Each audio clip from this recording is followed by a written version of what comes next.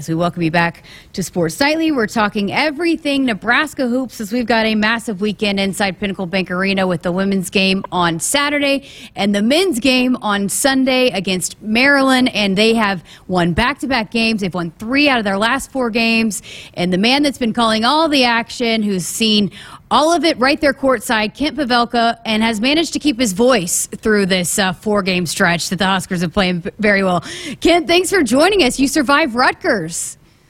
Yeah, as a matter of fact, it was a survival deal because we were in the middle of the stands, basically broadcasting, and some of the folks heard us and didn't like what we had to say, so we got the double bird from a guy. Yeah, did you hear that? Was that the one of the worst, I guess, fan instances you've had this season? No, this season, yeah. At Michigan, we had some people that didn't care for us. Well, what did you do that they didn't like? Well, the thing is, if they put the broadcasters kind of in the middle of the crowd, which they do a lot of places. I'm not very timid while I'm working, and so people can hear, and if you're winning or if you're doing, if it's something exciting happens, they don't, I guess they don't like the fact that we're Nebraska broadcasters, they can hear us. Well, I'm glad you made it out of there safe and sound, but how much fun are you having calling these basketball games for this team right now? It's a blast. I mean, it has been so unexpected. When you go back to the 2 injuries to Juwan Gary and Emmanuel Bandamil, they lost a bunch of games after that, and I'll be honest with you, I just didn't see it happening. But all the credit in the world goes to this coaching staff, Coach Hoiberg and the rest, Coach Lenzer, Howard, Ziegler. They somehow have put it together with guys that, a lot of guys weren't even playing. Sam Hoiberg wasn't playing. Jamarcus Lawrence probably would not have been in the picture like he is had those injuries not happened. Casey was kind of like a role player almost, and he's almost like, star material now. But somehow they've been able to put this thing together, and it's been an amazing deal. That win at Rutgers was on top of the win against Wisconsin.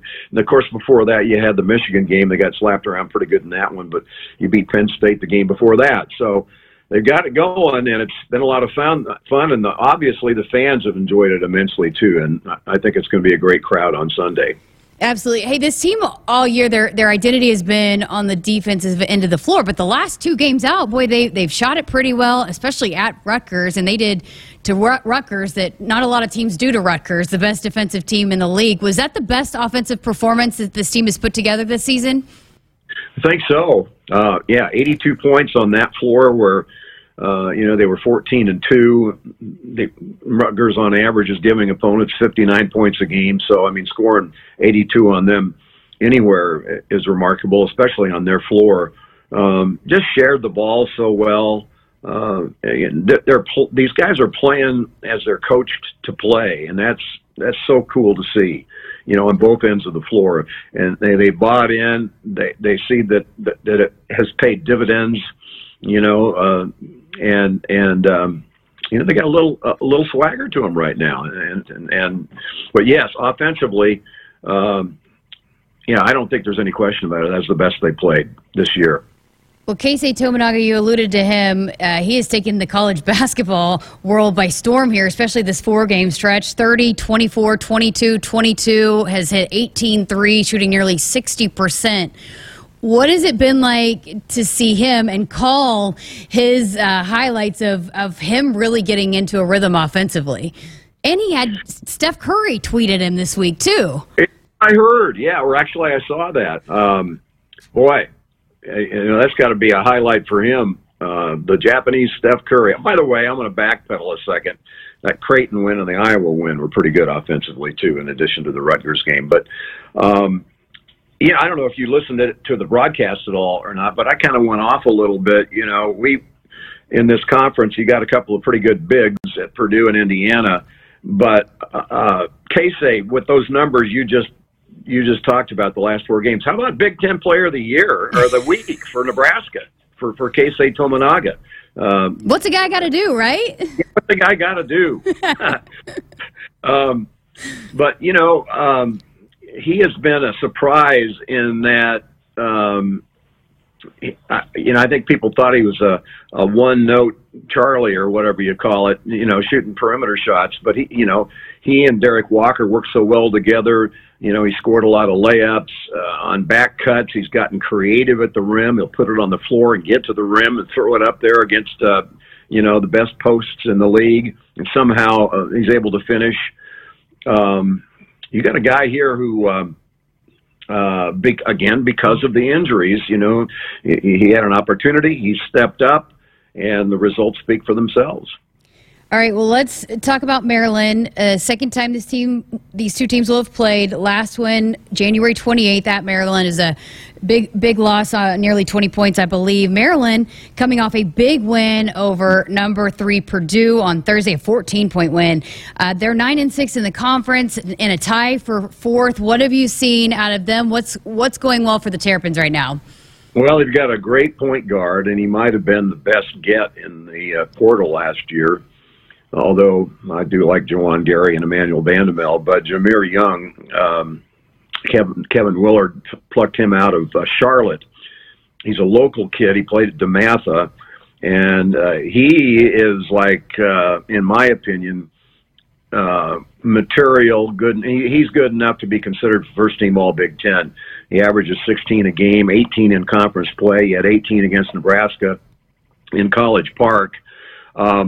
This is a scary team. As I watched them beat Purdue last night, I'm thinking, I think maybe they're the most athletic team in the conference. Wow. I thought Illinois was, but I believe Maryland might be. Young is really, really good. He's got a good supporting cast. They beat Nebraska by 19 in College Park.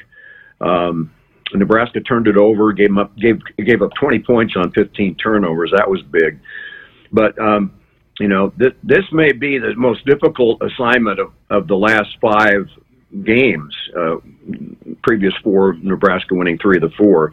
This may be the toughest game of that group.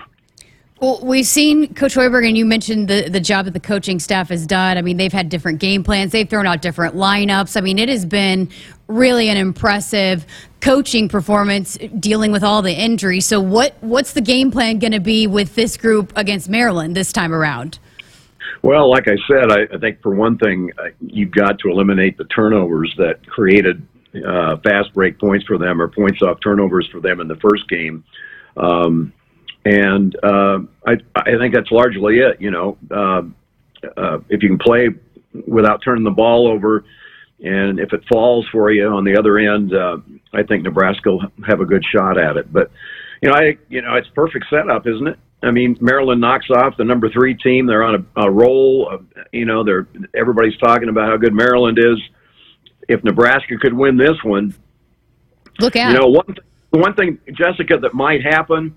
Mike DeCourcy might quit saying that, boy, that was a bad loss for Maryland. I mean, they keep talking about every Nebraska win is a bad loss for the team Nebraska beats. Well, if you beat enough of these guys, all of a sudden, they can't be bad losses. I just don't think Nebraska's getting any credit, but I think if they knock off Maryland, they might start to get some credit. I agree, and especially if you ask most of these coaches, nobody wants to play Nebraska either, and especially in PBA, right? I mean, that's not a team that a lot of these coaches want to play right now, and they continue to fight and next man up, and a lot of these role players are doing their part. I mean, it's been really special to see, and I think whatever the outside broadcasters want to say, but I feel like coaches in this league will say, hey, we don't really want to play Nebraska right now. Yeah, and Kevin Willard, Maryland's coach, is going to preach that. Hopefully the players don't buy into it, and this will be a rude awakening for them. Although Maryland hasn't done very well on the road all year long. I think they've only won 2 true road games. Nebraska's 9-3 at home. It should be 10-2. The Purdue game got stolen from them by the referees, literally. Yeah, I mean, with the crowd as it's been the last 2 or 3 games, The players feed the crowd feeds the players, and on it goes. And I just think that I think the Huskers have got a great opportunity on Sunday. I did want to ask you about the crowd because Derek Walker said it was the loudest since he's been here, and I think Sam Griesel had mentioned how loud it is. What's your perspective since you've called all of them? Where does the atmosphere that PBA has had this year rank among recent years, and when has it been this loud, I guess? The only other game I remember being as loud, maybe a skosh louder, was in 2014 when Nebraska beat Wisconsin in the last game of the regular season. Wow. You probably know no-sit Sunday. They had to win to get to the tournament, and they did. Nobody sat down. I mean, nobody sat down the whole game. But the last 2 games, it's been bonkers in there. And it doesn't get any better anywhere in the league when it's good at Nebraska. It really doesn't. That gives me chills. So 3 in a row here at home, and then finishing out at Iowa. And I know we'll have you on before the season, obviously. But going into this stretch here with 3 at home, and then on the road at Iowa to close it out, what do you feel like this team could potentially do? Well, shall we talk about tournaments? Do they have a chance to get in the tournament? Yeah, I mean, if they win out and win a game in Chicago, I think that puts them in the NCAA tournament. Now, can they win the next 5 games? That's a tough assignment. But even if they don't, I think that that they're going to be in the conversation. And if they win 3 of the next 4, I think they're a lock for the NIT. I don't really even care what their record is. All of the metrics will be there. We're probably the first ones to be talking about Nebraska in a postseason tournament, right? But you brought it up, so. Hey, who better to talk about it with? But the committee loves hot teams, and if Nebraska stays hot, they're going to have a hard time leaving them out. I agree with you, Kent. I agree with you. I'm on your team. I'm positive Polly over here. Jessica, the Athletic today, everybody's updates their, what do you call it? Their projection, their bracketology. Their tournament brackets. The Athletic today had 9 teams from the Big Ten in the NCAA tournament. Nebraska has beaten 3 of those teams, Wisconsin, Iowa, and Rutgers. They beat Penn State, which is in the next 4 out in their list, and they beat Creighton, of course. So there's 4 teams in the tournament, 5 total if you count Penn State, which is in the next 4 out. To me, people need to quit saying that Nebraska is administering bad losses to these teams. I'm with you. Let's. I'm going to clip that off and post it on our social media so we can get that out there. Well, thank you so much. It's been so fun to listen to you and Jake call these games, and let's keep it rolling. Let's keep having the fun here, and it all starts on Sunday against Maryland. Sounds good, Jessica. Good to see you.